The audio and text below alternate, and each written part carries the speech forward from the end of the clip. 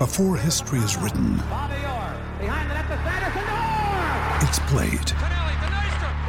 Before it's frozen in time, it's fought one shift at a time. Before it's etched in silver, it's carved in ice. What happens next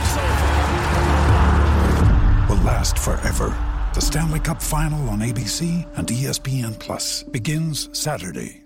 With threats to our nation waiting around every corner, adaptability is more important than ever. When conditions change without notice, quick strategic thinking is crucial. And with obstacles consistently impending, determination is essential in overcoming them. It's this willingness, decisiveness, and resilience that sets Marines apart. With our fighting spirit, we don't just fight battles, we win them. Marines are the constant our nation counts on to fight the unknown. And through adaptable problem solving, we do just that. Learn more at marines.com.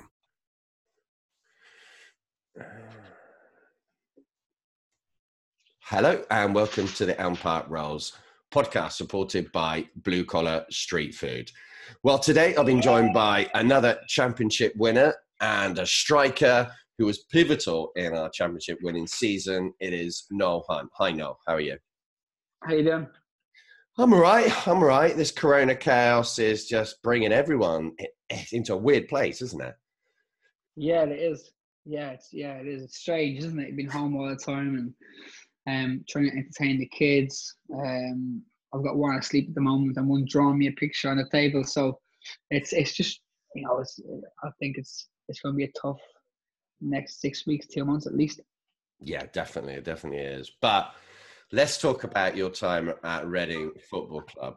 You signed for the club in 2008 from Dundee United. How did that come about? It came about probably through Stephen more than anything. And I came down a few months before that for Stephen's stag do. I met the boys, and it was totally innocent. Went on Graham Murphy's golf day out for his testimonial. Got along really well with the lads. Came in and watched training the next couple of days and stuff, and then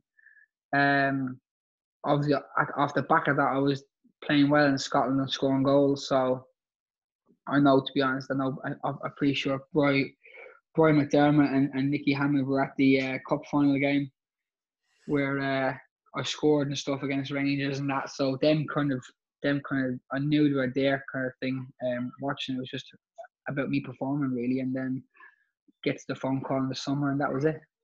Yeah, having your brother there as well straight away. That's a kind of strange situation coming into club and having such a family member there. So they could tell you everything about Reading before you came, good and bad. I mean, was there bad? I don't know. No, there wasn't, to be honest, because Stephen didn't see any bad in the club. At the time, obviously, the club were in the Premier League and flying high. So for me, it was a no-brainer. And it came to the summer. There was a bit of interest from Celtic as well, and they were keen to talk to me at the time. But when I heard about Reading, it was a no-brainer. I just wanted to come down straight away, obviously, because Stephen was here, number one, and the club was such a fantastic club that I heard so much about.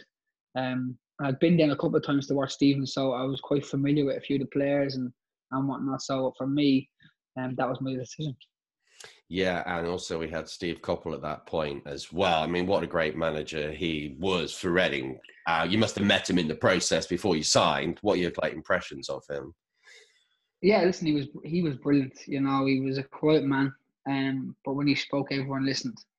It was so surreal, and then to actually work with him, and his backroom staff with Wally Downs and Kevin Dillon, it was really a professional outfit, and it was something that I thrived under, I think, because he took his time to talk to me when he did. He let me know my position when I came in first, and his thing to me was, obviously you've got Kevin, we've got Leroy, we've got Shane, and we've got yourself. They're my four strikers. So obviously it'd be Kevin with Leroy, Kevin with Shane, and then if that doesn't work, it'd be Kevin with yourself. And I said, no problem, as long as I get the same chances as the boys get, I'm more than happy. I was just happy to be here, to be honest. I was happy to be in a squad full of internationals, full of good players. And so there was no pressure on me. I felt like I could go out and just run around and just be me, and work hard and be a nuisance, and I'd pick up goals off good players. That's how I thought of it, to be honest. Yeah, and you could see as soon as you came in, you had that mentality. You had the team ethos, and you wanted to play. Obviously, any player wants to play, don't they? And you were given the chance. But the first goal that you got in the league, you got a couple in the cup before, but the first one at Medeski Stadium was in a 6-0 win. Yeah. In Sheffield Wednesday. I mean, what a night that was. Yeah, it was great. It was really, really good. I remember it well because it was a Tuesday night, and we played on the Saturday. Now I think the gaffer had spoke to me at the time, that he had said, "Listen, just be ready because you're not playing Saturday. But if things don't go to plan, I'm thinking about throwing you on Tuesday." So I'd already been preempted by the gaffer that Tuesday was going to be the one that I had to be ready for. So got the shout on the Monday, and I was already probably planning over the weekend after the game on the Saturday for starting on the Tuesday. So for me, it was it was exciting times. I really enjoyed it. And I remember the goal as well. I think Kev got a hat trick that day, did he not? Yeah, he did. Kev got a hat trick. I got 2. I'm trying to think who scored the other one. That was a good one. Maybe Jimmy Kebe? Jimmy. Might have been Jimmy. Look, I'm getting interrupted here. Look, yeah. I'm getting interrupted here. Look, yeah. His daughter. Yeah. He's joining in as well. This is my little girl. Yeah, you okay? So, yes. Can we have Topsy and Tim on? Yes, get mummy put on Topsy and Tim for you. There you go. She's busy. I'm busy, but I'll come see you in a minute. Is that okay? Have you drawn me that picture yet? Yeah. Let me see. Go draw me a picture. Go on. Okay. She's crazy. But yeah. So, listen, it was a great night. I remember the first goal was a flick on from Kev. Put me through the middle. That was my first goal. Kev scored early on in the game. Actually, I think I scored one to Kev early on in the game. I'm pretty sure. I think he thought I was going to shoot myself, but I didn't care. I was a percentage guy, so if I was coming at an angle, I thought my chances of scoring would be a lot lower in the percentages than squaring to somebody in the middle of the goal. Obviously the percentages greatly improved. That's what I was doing. That was my thought process in football, to be honest. They'd take the percentages, and luckily it paid off. I think Bobby Convey set up my second goal. But he played a great pass and touch. Remember it? I got it in my head now. Yeah, I do remember it now. Yes. Yeah. Yeah. So, no. He was a good player. He was a good player. A great player. Great. I mean, listen, we had an awful lot of great players. You know, if you look at the back, we had Michael Dubry, we had Ivar, Mertz was there. We had Marcus in goal. We had Harps in midfield. Jem came onto the scene. Obviously Jimmy was on the right. We had Bobby and more Stephen on the left. And then obviously Kevin and Shane, Leroy up front, myself. We had so many good players. And it was just a pleasure and a joy to be involved with these boys. But that season ultimately ended in a playoff kind of. There was a scene in that game. I was at that game at Burnley, and Andre Biquet. Now he is a character on his own. Yeah. If you're a Reading fan, you know the event. He was in the second half, I think, against Burnley, and he just. I was in a hospital. I was in a hospital bed at that point. Yes. My appendix ruptured probably a couple of days before that. And I ended up, because I was in a cast. I think Darren Moore had stepped on my foot in an awkward way and broke a bone in my foot, and I was obviously out for that playoffs. And I think Kev missed an awful lot of that second half of that season as well. We really missed key players in the second half of that season. And I remember just lying in the bed, and when the second goal went in, I think I just pushed my morphine button. I was gutted. I was gutted more for the boys and for the gaffer, you know, and because obviously I think we knew that that the gaffer had said that he was going to give it 1 year to try get up, and that's what kind of killed me the most, or hurt me the most, that he was going to leave, and he did. It was such a sad time. I was gutted because he was so good, and the boys, the boys obviously felt it as well when he left. Yeah, definitely. I mean, I can understand that because he's our greatest ever manager. There's no doubt on that. The greatest ever team with the 106. And just the consistency that team have always had for pushing for the players, and the quality of football that we played as well. And his whole persona was just perfect for the club. But yeah, it was such a sad time when he left. And kind of like after that, then you have, I would say, quite a big culture change of Brendan Rodgers coming in with his football. How did you find it when he came in? Listen, he as a coach, as a manager, I thought he was really, really good. Really good. And I missed, obviously, coming through the end of last season. I was injured. I was out, so I wasn't going to be back until the September time, I think it was. So the detail in Brendan's sessions and what he wanted was so high, and it was great. Listen, and he demanded football. He wanted to play the right way as he saw it, and his philosophy was that when or if we get promoted, that we go up to the Premier League and we hold our own by playing football and by doing the right things in terms of that way. But it's very difficult when you haven't got total football in your team. Does that make sense? Yeah, no, I understand what you're saying. Yeah, and I can talk for myself. I was never the most technically gifted. I worked hard at what I had, and my kind of ethos was to work hard on anybody on the pitch, and then the football will look after itself. But when you have, say for all the world, Casper Gawkes and Alex Pearce, listen, wouldn't be the most footballing of centre halves, with no disrespect to them. They were still very, very, very good players. We had Khalifa Cisse, who I thought was a very, very good footballer. He had left. Jem was in there. We had then Mikel Ledgerwood come in. So we had a lot of boys that we were a bit of a mixed bag, if that makes sense. And obviously to Brendan's detriment, he fell on his sword kind of thing. But I really admired him for what he was doing or what he was trying to do. But I remember having an honest conversation with him in his office, saying that if we keep on going the way we're going to struggle. And he said, listen, if something's going to give, and he goes, listen, that's fine by me, but I won't change my principles for what I truly believe in. And I thought, well, fair play to you, and look at him now, like he's turning out to be one of the best best managers in England. Yes, you know what I mean? But what he's done with Leicester, what he did with Liverpool, or people say what he nearly done. What he done with Liverpool, to finish second. They were nowhere near 2 years before.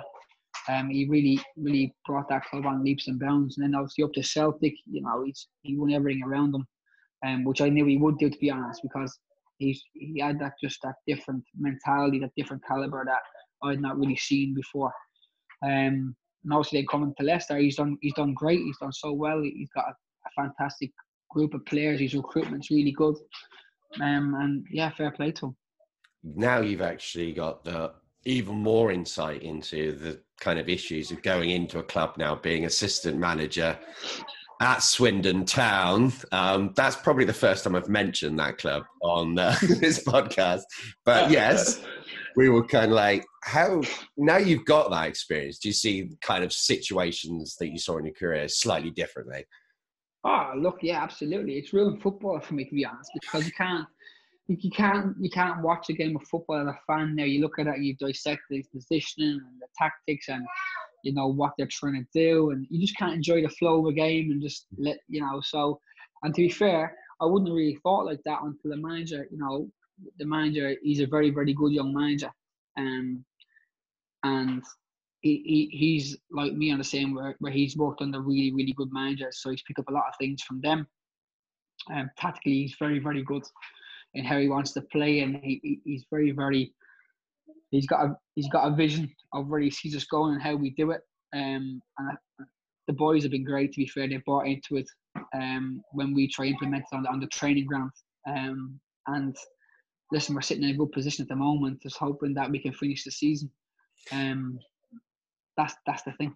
Yeah, no, that is such a strange position, isn't it, to be in a kind of so close to that finishing line. As we were discussing before we started, the Liverpool as well. It's so frustrating, I understand it. And in the situation that we're in, football isn't that important. I get that totally. But still, it's everyone's lives, it's their jobs. So it is important. So otherwise, I wouldn't be doing this podcast. So yeah, how do you kind of like, you'd have to have another pre-season, wouldn't you? Yeah, well, what I've done is I've tried to take it away from the manager. I've tried to take the dressing room stuff off the manager and stuff in terms of what's going on. So obviously he knows everything that's going on. But I've split them into 3 groups. I've got 3 or 4 good pros in each group. And they've had a program for the last 3-4 weeks in terms of numbers they got to hit through the week. Gym sessions they got to hit. Obviously it's in the house, it's housebound stuff, but they've been setting each other little challenges and little competitions in the group where you got to record it and speed through it. So it's been good. But it's just trying to keep them ticking over until this thing is over, without burning them out at the same time. But at the same time, then making sure they don't come back totally unfit, because we will have like a mini 2-3 week pre-season before we hit. The league's got most of the teams in the league. I've got 9 games left. We've got 10. So to get 10 games in probably a month, 6 weeks, that would be the aim, I would like to think. Yes. So making sure we're ready for that, that's the main thing. No, well, hopefully it works out for you. And that's the only time I'm going to say that about that. Yeah, hopefully. Yeah, I wouldn't put you in any bad positions because that's not fair. But no, not at all. Look, listen, we've spoken about it before. I remember playing Swindon in a pre-season friendly, and out of all the derbies, I don't think it's a really, really bad one. Okay, you go get her.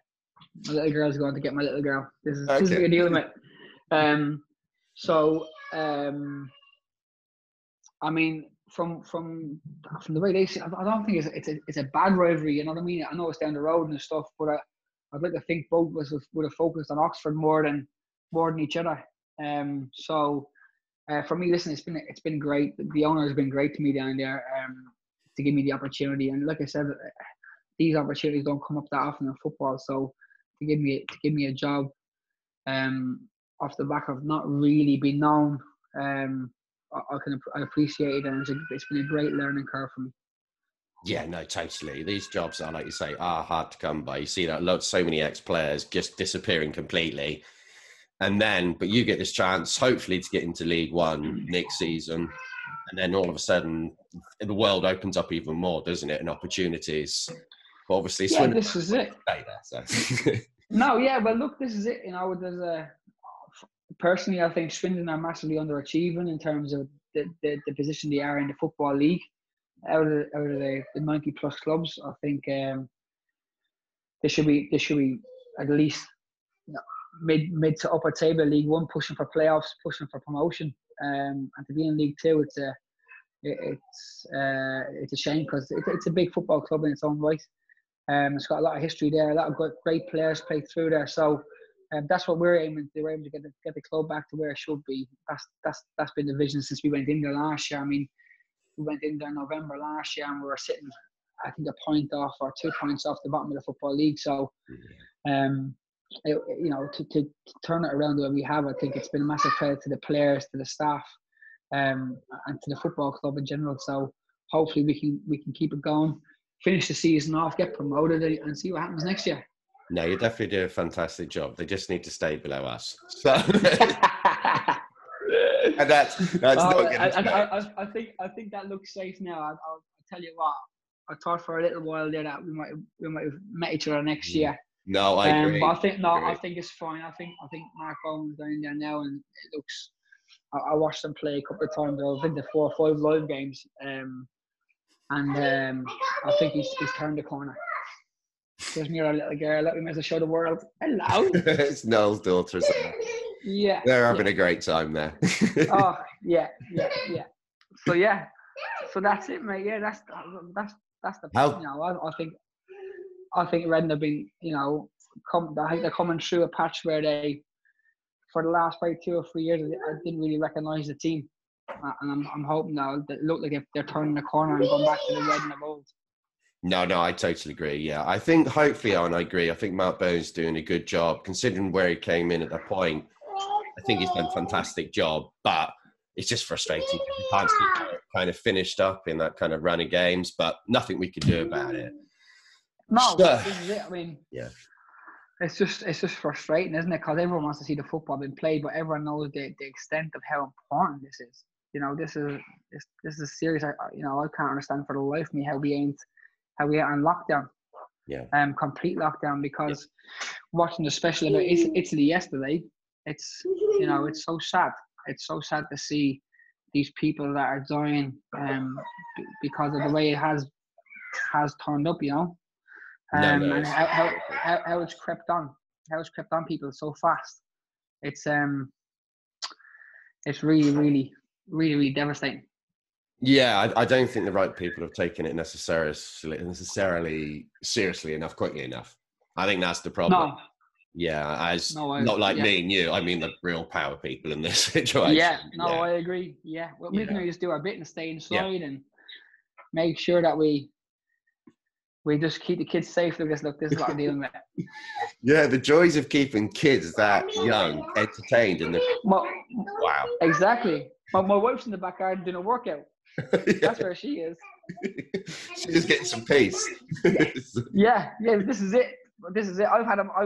To be fair, they're quite young, so they get up quite early. It's great. I love it because I'm an early person. So for me, it suits me to get up early with these guys and leave mummy in bed and get a bit of peace and quiet. That's the nice thing. Yeah, definitely. So let's get back to Reading. We had Brendan Rodgers in that. That didn't quite work out. Obviously worked out for him later in his career fantastically. Yeah. But then Brian McDermott comes in. Brian McDermott, what a man. So talk to me about him. Listen, I just think I'm gutted he's still not managing, because I think he's got so much to offer. And he's such a lovely, lovely man. And they do say simple as genius, and how he liked things done was just so easy and simple, and how he came across and how he spoke about things, how easy he made it sound, how easy he made it look. And he was a really clever man, you know, and someone that I hold really dearly to me because he took a club that were probably after Brendan went a little bit uncertain about where it was going to go, and he transformed it around, to be honest. You know, he was great. He really was. He got the best out of all the players. Everybody loved him. He was just a genuinely nice, lovely man. Yeah, and just so successful for Reading in his first spell. Second spell, I can't associate with him because he was put into a really difficult position there. Oh, yeah. I mean, I spoke to himself a few times, but I speak with Nigel Gibbs, who, again, you know, one of the best coaches I've worked under.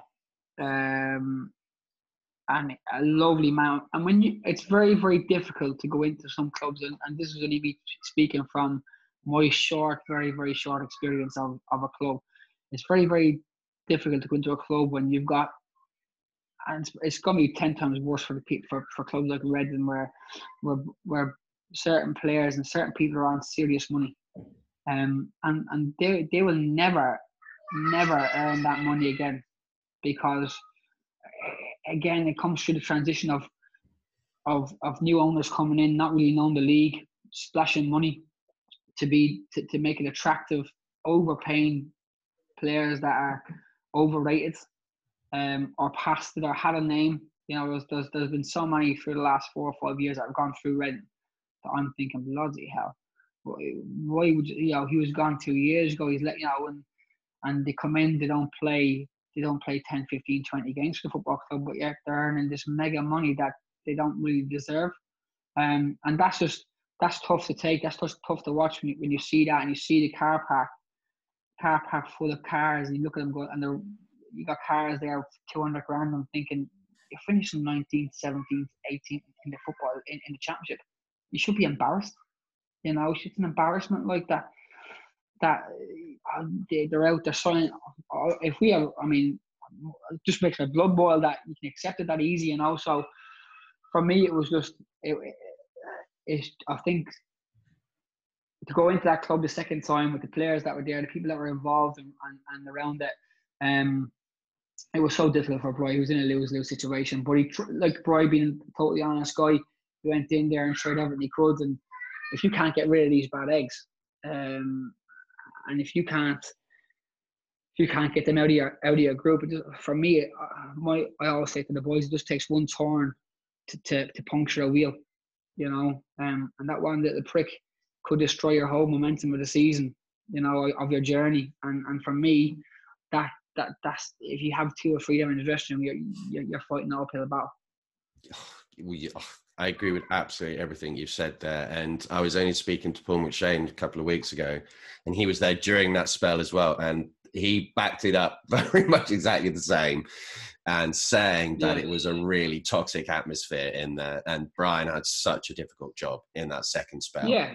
I didn't want him to come back for that second spell because I could see what was going to happen. He was going to damage his first one. And I just thought I didn't want that to happen because, you know, just look at what he did. I mean, we'll come on to the championship winning season in a bit, but you can't take that away. He's the second most successful manager in our history. Yeah, absolutely. Yeah, and deserved so because, you know, I think, if I'm being honest, if you put the 2006 team up against our team in 2012, I mean, you've got a lot of superstars in that 2006 team that went on, you know, and whereas in 2012, you know, we just had he just made it so easy, and everyone just had a certain love for each other and a certain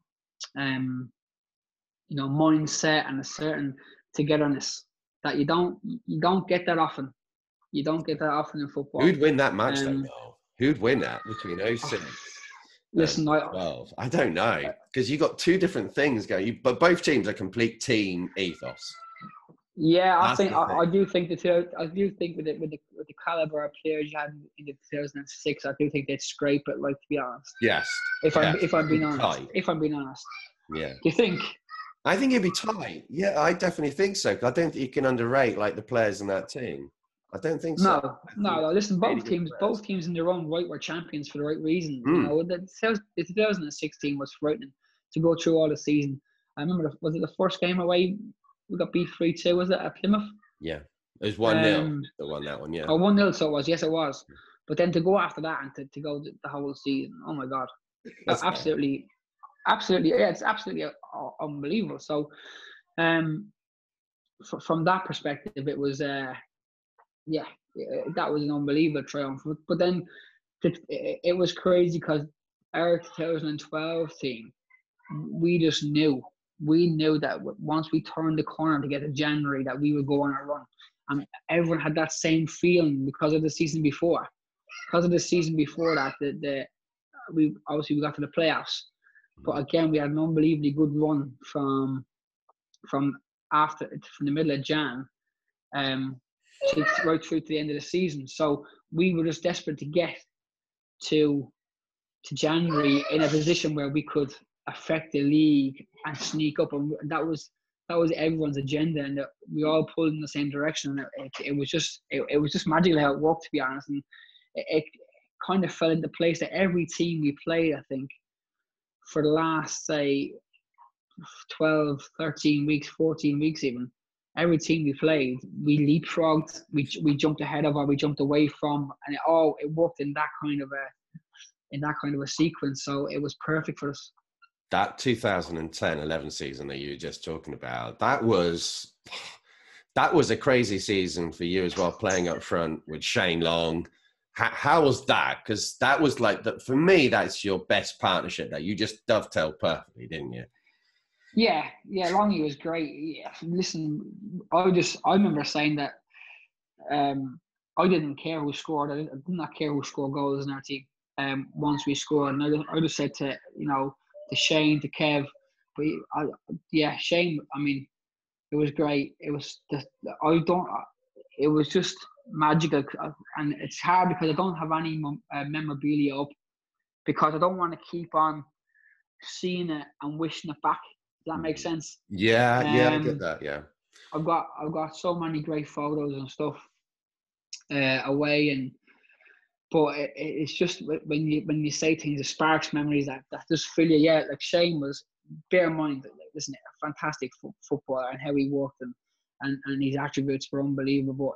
But not just that, but an unbelievably good guy. That was the key to all our success. We had good people, great, that would do anything for you. And that was my motto, that I said to Shane and to whoever I was playing with, I'll do everything I can to get you a goal. I'll just ask you to do the same for me. That was it. And we got that, and me and Shane got on. Yeah, we had a really, really good season. And it was, I think I came back from an injury in the October. I started my first game. I think it was away to get home to Cardiff, and I scored. But what was interested in doing, because I knew Shane in training, when you see him sometimes, you take your breath away in what he does. And I just knew if I could get him the ball in the right areas, that he'd go and score. He'd go and create himself a chance.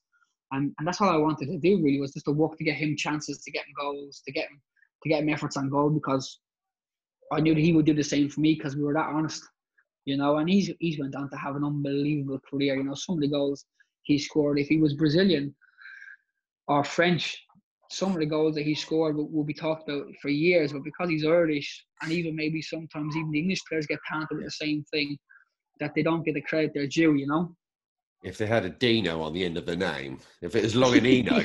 Yeah, there you go. Yeah, exactly. Yeah.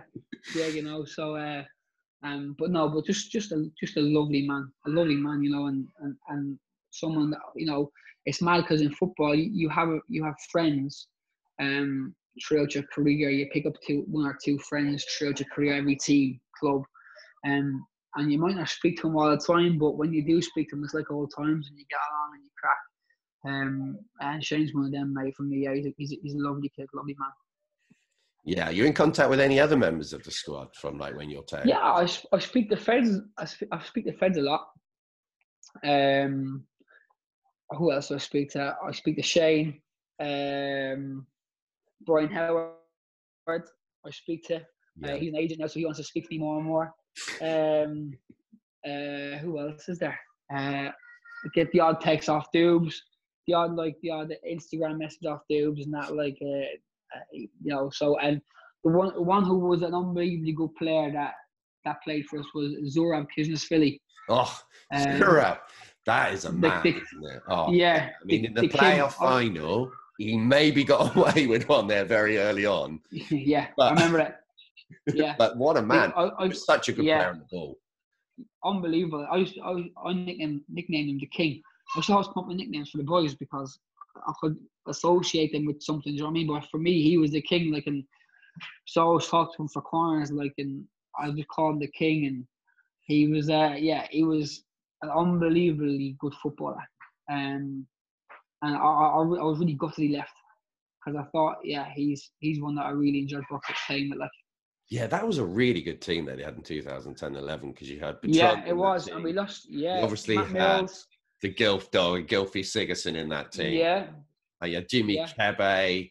Griffin as well was on loan. We could have gone the whole season. I think we'd have got promoted with that team as well. Yeah. Griff was a groomsman for my wedding. Oh, okay. So, one of the nicest, maddest people you could ever meet in your life. But what a character. I mean, people like him made the dressing room, people like him who came in, who had been there and done an awful lot in football, but were so humble and down to earth and funny, and got along with everybody. They're the people that you miss day in, day out. Griffin, I think he lived with me he had an apartment in town, in Canary Island, I think, but he lived here with me for about a year and a half, I'd say, on and off, just because it was closer to my house than it was to his. That's how lazy we were. We would just come to my house, get a cup of tea, and sit on the couch. Oh dear, yeah, that must have been some house with you and him, though. I mean, things going on there now. The season we got promoted. Things started because we knew we were cruising and we were in such a good place. Things started to happen in there in the training ground.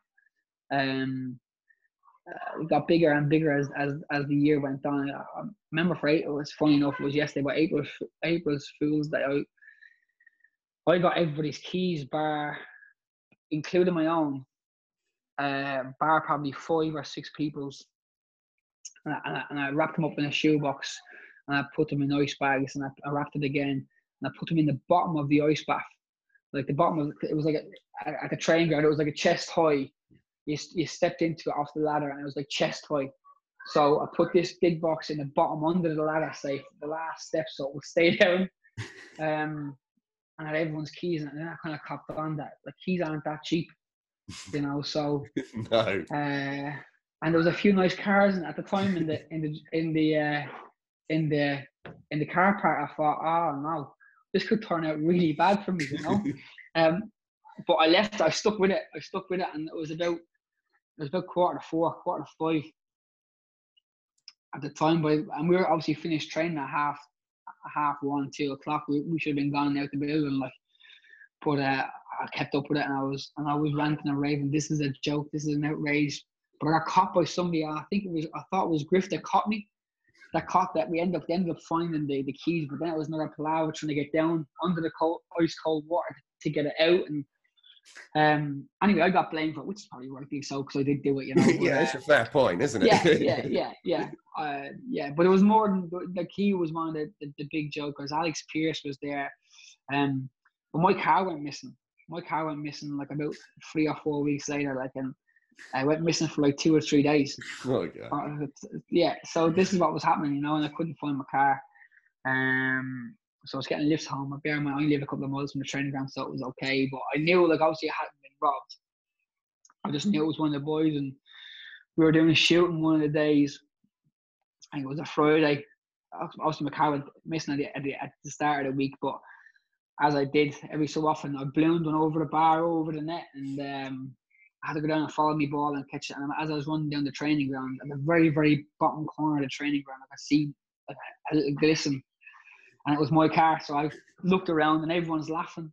And I ran down. And bear in mind, my keys are still in the car, right? The keys are still in the car. They put bushes up in front of it. You could hardly see it. But they were the kind of things that were going on in the dressing room that season. Because everyone took it in good spirits. Everyone just thought it was funny. There was no malice to it. And that's how close we were as a team, you know. That's what you love to hear, though, isn't it? Yeah. Stories it was great. Inside. Yeah. But yeah, so the playoff final, we have the game in the Cardiff, which was amazing as well. The 3-0 win. That must have been great. Yeah. After that, must have been brilliant. Yeah, it was. I mean, at home, when we played them, we played them not too long left in the season, I think, away, and there was a massive ruckus. There was a bit of a fight in the tunnel after the game. Me and Ledgerwood were involved in a fight with a few of their players, because we scored. I think Matthew Mansett scored in the 92nd or 3rd minute. Mansett, there's another one. Another. There you go. Yeah. Isn't it? Yeah.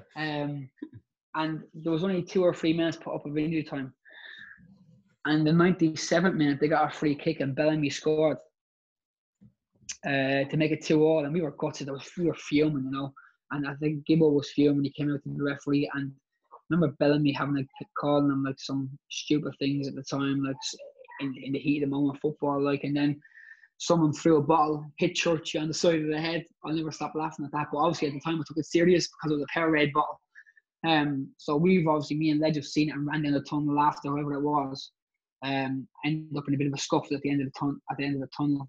So that brought then obviously with the playoffs, it brought a bit of extra spice to it. So when we came off the pitch at home, I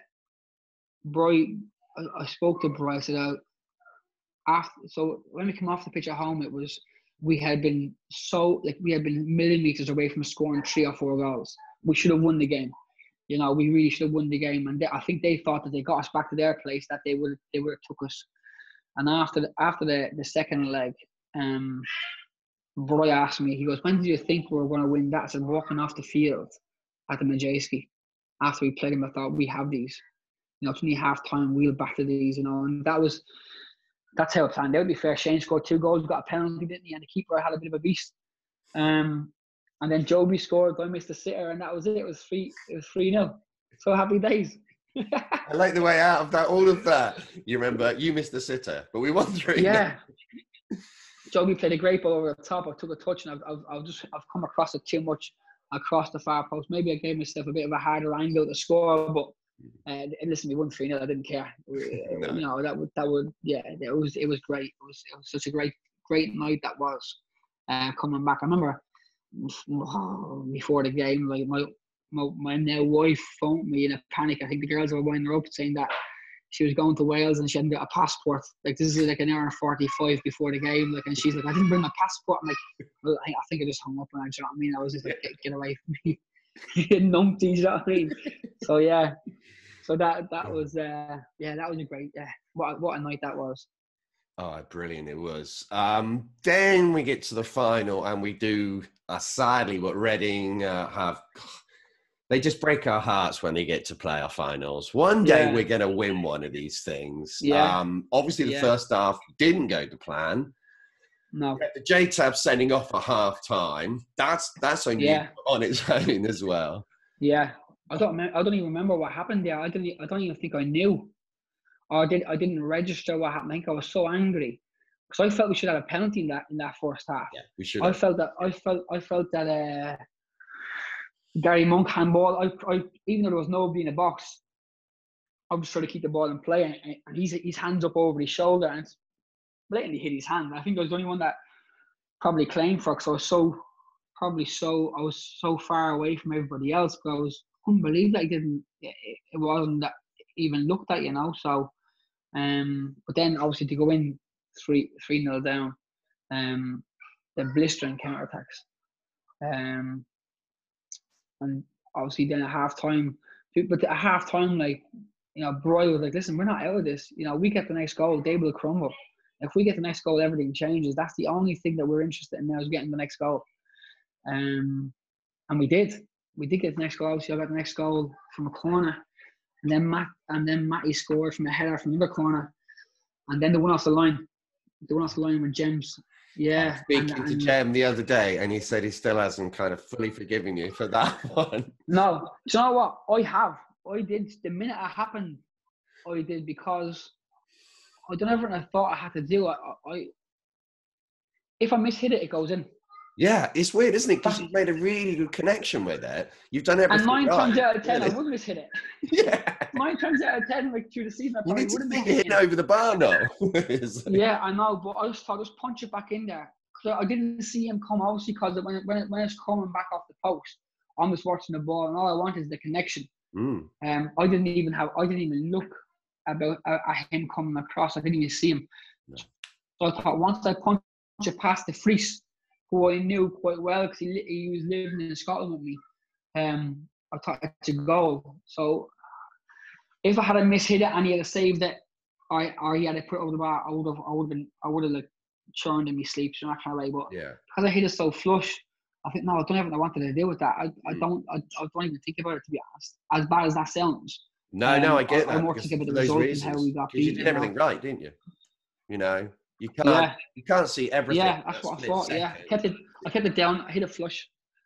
No, that's it. And even sometimes people, the strikers, are hard on themselves when they turn on the swivel and they hit one really flush, but someone blocks it or the keeper gets down and saves it. Sometimes you can't help it. That's what the keeper is there for. He's there to stop the shots. And I said to our strikers, get your 5 shots on target. Averages, you get a goal at a 5 shots on target, whether you header off your knee, a strike, a volley, whatever it is, you keep on getting your shots off, your goals will improve. That's what we talked about. Yeah, definitely. What would you say is your favourite goal that you scored for Reading then? Because some people have asked me, why did you stop taking free kicks after that one against Birmingham? I know. What happened there? Was it Ian Hart signing? Because he was quite good. No. Probably Harty, but Gylfi then came on the scene as well. Yeah. So Gylfi saw, And listen, how that boy ended up where he is no fluke. There's no luck involved in how Gylfi Sigurdsson became how he is. And it's just that he was there as a young lad when I came in. He was in the 18s, 19s.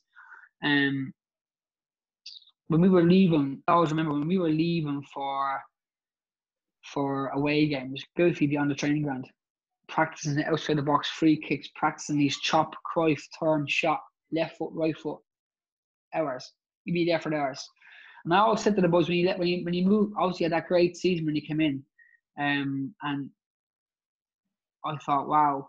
And Brendan loved him. I remember Brendan really liked him because I think Brendan could see what he had.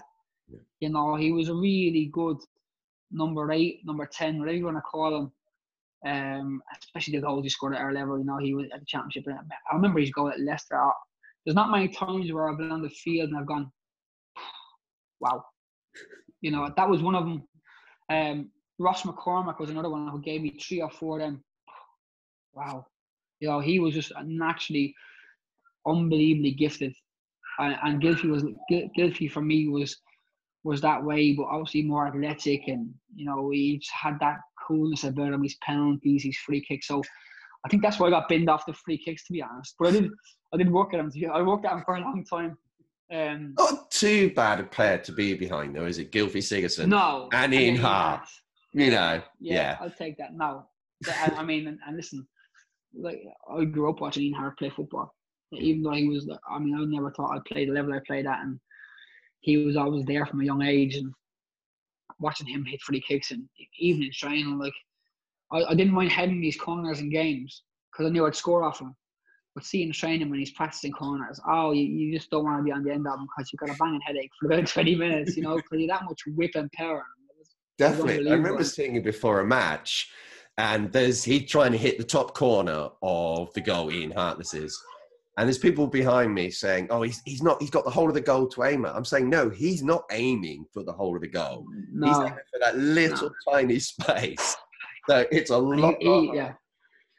I mean, again, he was Broy's son, and I remember Broy came down the bus, and he was saying, Humphrey, Ian Hart said, yeah. He says, you know anything about him? I said, yeah, of course I do. I've obviously watched him, blah, blah, blah. He said, I think we're taking him. And I said, oh. I said, okay. He said, yeah, what do you think? I said, well, how's his legs? He went, fine, I'm going to take him. His quality is unbelievable. I think he got 18 or 20 goals from centre half for Carlisle that season before we took him. You know, and someone like Broy, you know, because obviously Broy, you know, being chief scout now at Arsenal and stuff, and head scout or whatever he is, like he was that at Reading before he became manager, and he took the 23s. But his knowledge and his insight into players was phenomenal. So I'd say most players that Broy took in had certain qualities that he knew he needed, no matter who that was. Yeah, no, he was just a brilliant man for Reading Football Club. And in his next season, in 2011-12, we go on to win the championship. There's so many games in that season that were absolutely crazy. But I'm going to pick out the West Ham game away. Yeah. Is that your best performance for Reading in your career there? Because you had such an impact on that match. Yeah, I don't know. It's hard because you don't remember the games you play well in or the games. I remember, like, someone sent me a video the other day of a goal. I forgot I even scored it. I couldn't even, you know. And it's just, I remember the game. I remember that game because my mum's partner is a West Ham fan, you know, and he's probably the main reason I'm playing football. So I obviously then from a young age, not a young age, but from like middle teens, took a look into West Ham because he did, you know. So to go there, I took him to a game. I took him to his first game at West Ham, probably 2 years before that. So to go there and to play him was obviously another story, you know. But again, it was such a mad game that was in terms of. Yeah, I thought after they scored, I think Carlton Cole scored. I thought I was getting sent off. Because I'd pull the kick out at the army at the halfway line because he hit me an elbow as he ran past me to go celebrating. So my first reaction was to try kick him or trip him or do something, you know. So, And I remember Kevin Nolan saying to me when we came back and it all had settled down, what are you fighting for, wee man? The game's done. We've beaten you. And I remember Robert going, oh yeah, is that right? Yeah. And then obviously after that, I think I had one off the line that came to the corner that Casper scored at. I remember cutting back inside and shooting, and the boy headed it off the line because Breed stood still. And then obviously Casper scored from the resulting corner. And then obviously then just knew, it was mad because once we scored, we knew we'd score again. Even though there was probably a minute left in the half or 2 minutes left in the half. I think Jason putting the pressure on Diami at the time, I knew, for some reason, I just knew he was going to kick the ball to me. I knew he was going to play me the ball for some reason because I knew that he couldn't get a full clearance on it. And he did. So I think I had in my head already what I was going to do before it came. So the scene, it was absolutely unbelievable. And then obviously then he took me down for the penalty in the second half, pretty much straight away. Was it quite quick in the second half? Yeah, I'm pretty sure quick, it was. Yeah. A stupid tackle. He was never getting the ball. So and then it was unbelievable game. So I think we pulled away from it. We pulled away probably 4 points from them, then, didn't we? And are we forgetting the back heel though? For the for later. But to be honest, I backheeled it from myself. So I thought because he was up on top of me, I was never going to swing it. So if I stop it and if you watch, I come around them to go hit it, but obviously Ledge hit it. You thought, no, I'm having that. Yeah, the back heel I meant for Ledge, I didn't. But no, listen, the scenes was unbelievable. What a great day that was. And then obviously, I mean, you forget that we went to Brighton, and Brighton had us all. I'm not gonna lie to you. I'm pretty sure Brighton had us all brainwashed that we were going to win the league. Probably with 8 games to go, 10 games to go. West Ham, he walked in and he said, "See, I told you. I told you." Because no matter what a team does to you, he's always responding. He'll always go back ahead. You always do it. Because you've done it since I've been here. It's just the nature of the beast. You are going to win the league because you're doing all the right things all the time. And he had us all believing that so strongly. When we went to Brighton and got battered, and we won 1-0. I got taken down for a free kick outside the box, and Harty scored, reversed it back across the wall. And they battered us. And he said, "See, I told you, it doesn't matter. Listen, sometimes we won't play well and we will win. This is one of them times. Next week we'll play really well and win. That's just the way it is, And then we went to Southampton, obviously, and I thought we did play well after Lambert. Was it Lambert that scored? Yeah. Yes, it was. Yeah. Lambert scored. Yeah. We scored first, didn't we? Yes, Jason Roberts from Jason scored first. Jimmy's cross. Yeah. What cross that was? Yeah, I think I played left wing for that game. Yeah. I don't know I was there for it, and it was just crazy the build up to that match as well. I just feeling like we were going to win because you were saying that inside the dressing room, you felt that. Yeah. I just thought, no, we're going to win, and you hope that as a fan quite a lot. But I was just thought, no, I don't care what a team's going to put at us. We've just got so much momentum, and we're going to deal with it. So you can see it. Yeah. To have that as a fan was amazing, but kind of. No, I totally we also agree. Saw Adam Lafondra coming in. How was your kind of role in that team with him? Obviously, the super sub. You might not like that tag, but that's what he was at that point. Yeah. You kind of that's what he was. Yeah. At this, because listen, I still say I'd still pay Alfie Lafondra the money people get for starting to play 20-25 minutes for me, because I thought that was his best impact. He was an absolute goal scorer, and he was at his best when teams started to tire. Yeah. I mean, his finishing was phenomenal. And I agree. He might not like that title, but in the games he started, I don't think his goal return would have been as great as what it was when he didn't start. I think it's a different game from the start of the game to 60, 65, 70 minutes. But he was so important in that promotion season. But we all knew that we were all on the same page. It was whoever was shattered, whoever looked like they were tired. If it was me, I'd come off. I'd just try to run as hard as I could for them minutes. And then knowing that Alfie'd come on, that we'd done enough to get him a chance, that was how we worked. Joby was a player who I don't really hear get mentioned that much, but what a captain, what a guy, and him and Jimmy on the wings. I don't know why I ended up on the wing.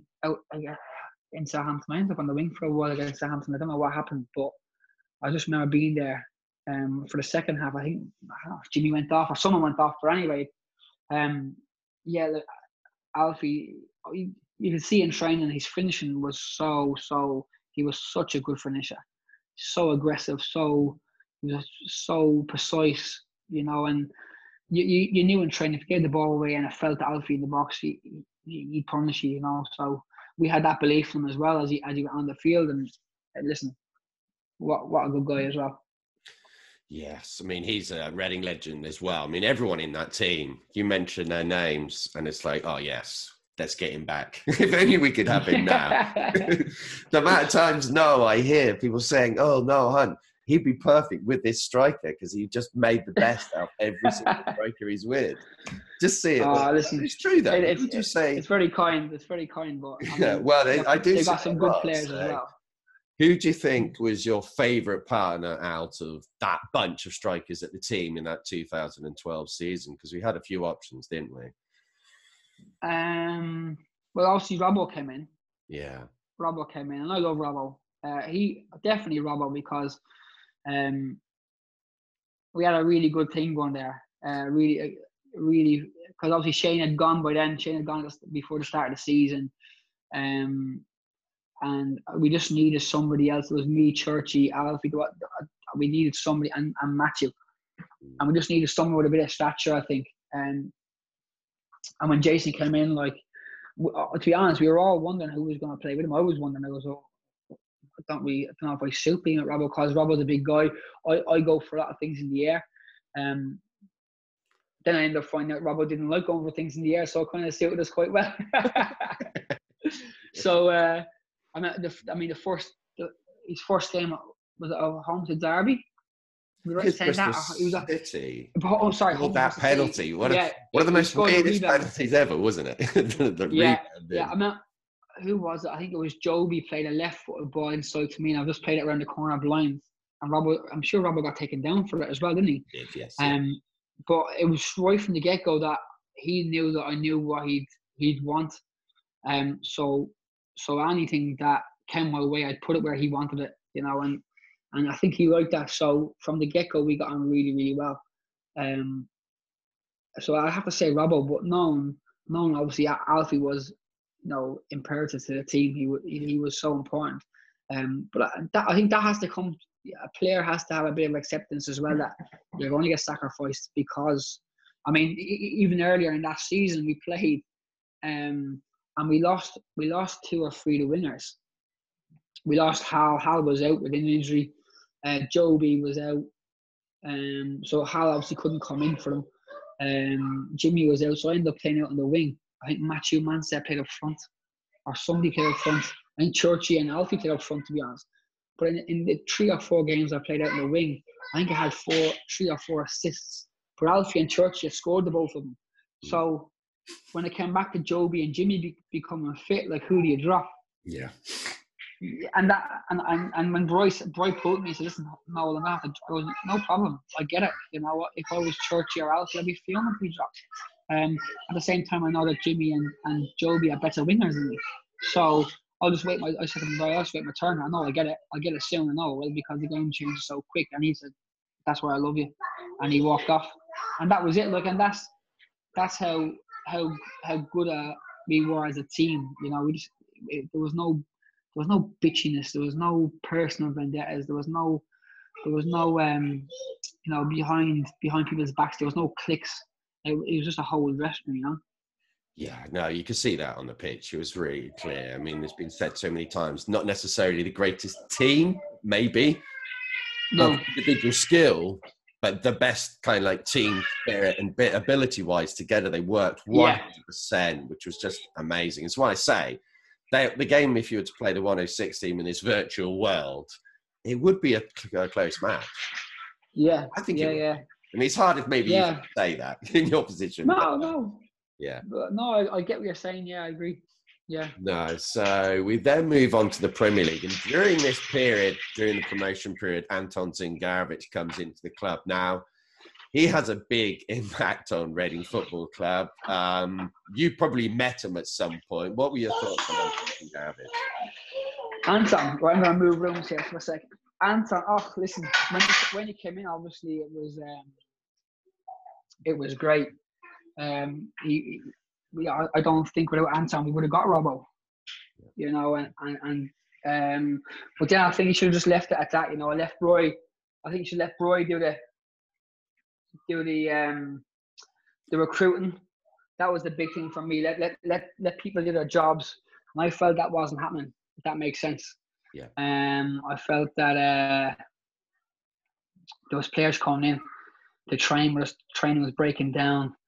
Those players we'd signed on mega money, everyone knew about, that didn't suit the team. And then there was a player that signed for Reading that I'm pretty sure Bry brought in, and he wasn't allowed to play or something along them lines. And the kid ended up going from there. Then from us at the time, winning 4 or 5 European Cup finals. Mr. Caricho, this is the second time he's come up. He came up with Jen Karajan as well. And what a lovely guy. What a lovely man. You know, lovely guy. He didn't have a word of English, bless him. So he was an unbelievably good footballer when he got fit, you know, and I'm just gutted he didn't get a chance to fill his potential at Reading. Because obviously he went away and filled it elsewhere and has become very successful for me, you know. But that was the kind of killer for me. And maybe that was my downfall as well. That was probably my end to Reading in terms of I went and saw him. Bro had offered me a new 1-year extension that I wanted 2 years. I wanted to stay, you know, and for as long as I could at the club. So when I went to see Anton about it, like he talked about a few other things and players, and I kind of fell out with him saying that just leave the recruitment to the recruitment people. You just obviously you own the club, you run it, like, but stop sending players into training because it's breaking down and this, that, and the other. And he's like, well, kind of gave me an answer back that I didn't like, and I was like, well, I'm there every day, I'm training, and this is not good enough. And he said, well, that doesn't matter if that's the way you are, you won't be here next year. And that was it. Like, so that was kind of like my own mouth got me in trouble, if that makes sense. But I was more speaking from the heart than the head. Yeah. That's what happened, really. It sounds like you were totally right, though. Listen. Yeah. It's you see these things a mile off, you know, and it's just frustrating me. You see people come in that you can see from the get-go aren't going to work hard, aren't going to fill the stats that you need to fill in order for this team to keep on being successful and being the way we are, you know. But at the end of the day, that was that, and we all moved on.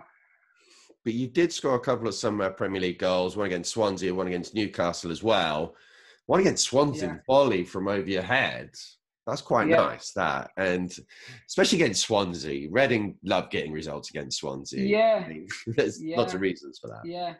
And again, I had injections in my heel, and I was playing with no heel on my boot. So I got a bad stud through the back of the boot in the cup game the week before that against QPR. I tried to block the ball from being cleared, and his studs pierced my boot and pierced my heel for all the world. So the fat pad of my heel, So in order to play, I had to get injections. I had to cut the back of my boot off, color in the back of my boot, so I didn't get seen or being a target with the end of the white socks. So we were doing all sorts of play, and then it came to a halt after the Swansea game. I was just so sore. It wore off. So, I mean, I came off from that game. It was an agony. And then I missed the next 6-7 weeks, I'm pretty sure, through this injury because I was obviously had scored against Newcastle. I was doing all right. I was in the team. I wanted to stay in for as long as I could. And then that kind of killed me, to be honest. Yeah, nice. You see, like, players and the fans see us and they're on the pitch. You see the players there. And you think, okay, they're fit, but they're not really quite a lot of the time. How often do you think in your career you've actually been 100% fit? I'd say I'm probably 100% fit for 25% of the season. Yeah, I'd say so. Yeah. I mean, I went through a period of that season we got promoted. of 8-9 games of feeling unbelievable. I thought I'm in great physical shape here. I don't feel any niggles. I don't feel tired. I don't feel nervous. I feel good. I lasted for about 8 games, 9 games, and I got a knock. But I still played, obviously. But I couldn't believe my luck. That makes sense. Just worked perfectly, didn't it? Everything came together, didn't it? And that was the thing. So when you look back at your time at Reading, what's your kind of like? How would you first sum it up? Your time there, kind of like. Do you look back at it fondly? Yeah, I love every minute of it. I still go to the games. I still live local. Yeah, I mean, I don't have any. Obviously, I was gutted we got relegated, and then obviously when I left, I was gutted. It hit me hard leaving, or having to leave. So yeah, but I probably throw my anger towards Anton, to be honest, not towards the club. I was just nice gutted that I didn't fans, get it. no, we draw a lot of anger. Yeah, I was just gutted I didn't get a chance to say goodbye. That was the only thing, you know. The minute that decision was made, I wasn't on the pitch. I wasn't allowed near the last 3 or 4 games of the season, like, so. I was gutted. Yeah, no, that is sad because you didn't get the opportunity after the successful period you had at the clubs, and the fans really loved you there. So it is a shame, isn't it? It's football's brutal, isn't it? It's totally brutal. Yeah, it is. It does. It is brutal. But look, I'm on a different path now, and I think all these experiences have helped me out and understanding what players and people think, and we'll see where it takes me. Yeah, hopefully in a good direction. So thank you very much for joining me, Noel. I've really appreciated it. And I'll say it, good luck to Swindon. Yeah. I appreciate that. Hopefully we can get the season finished and get up. Cheers. Thanks a lot. See you, mate.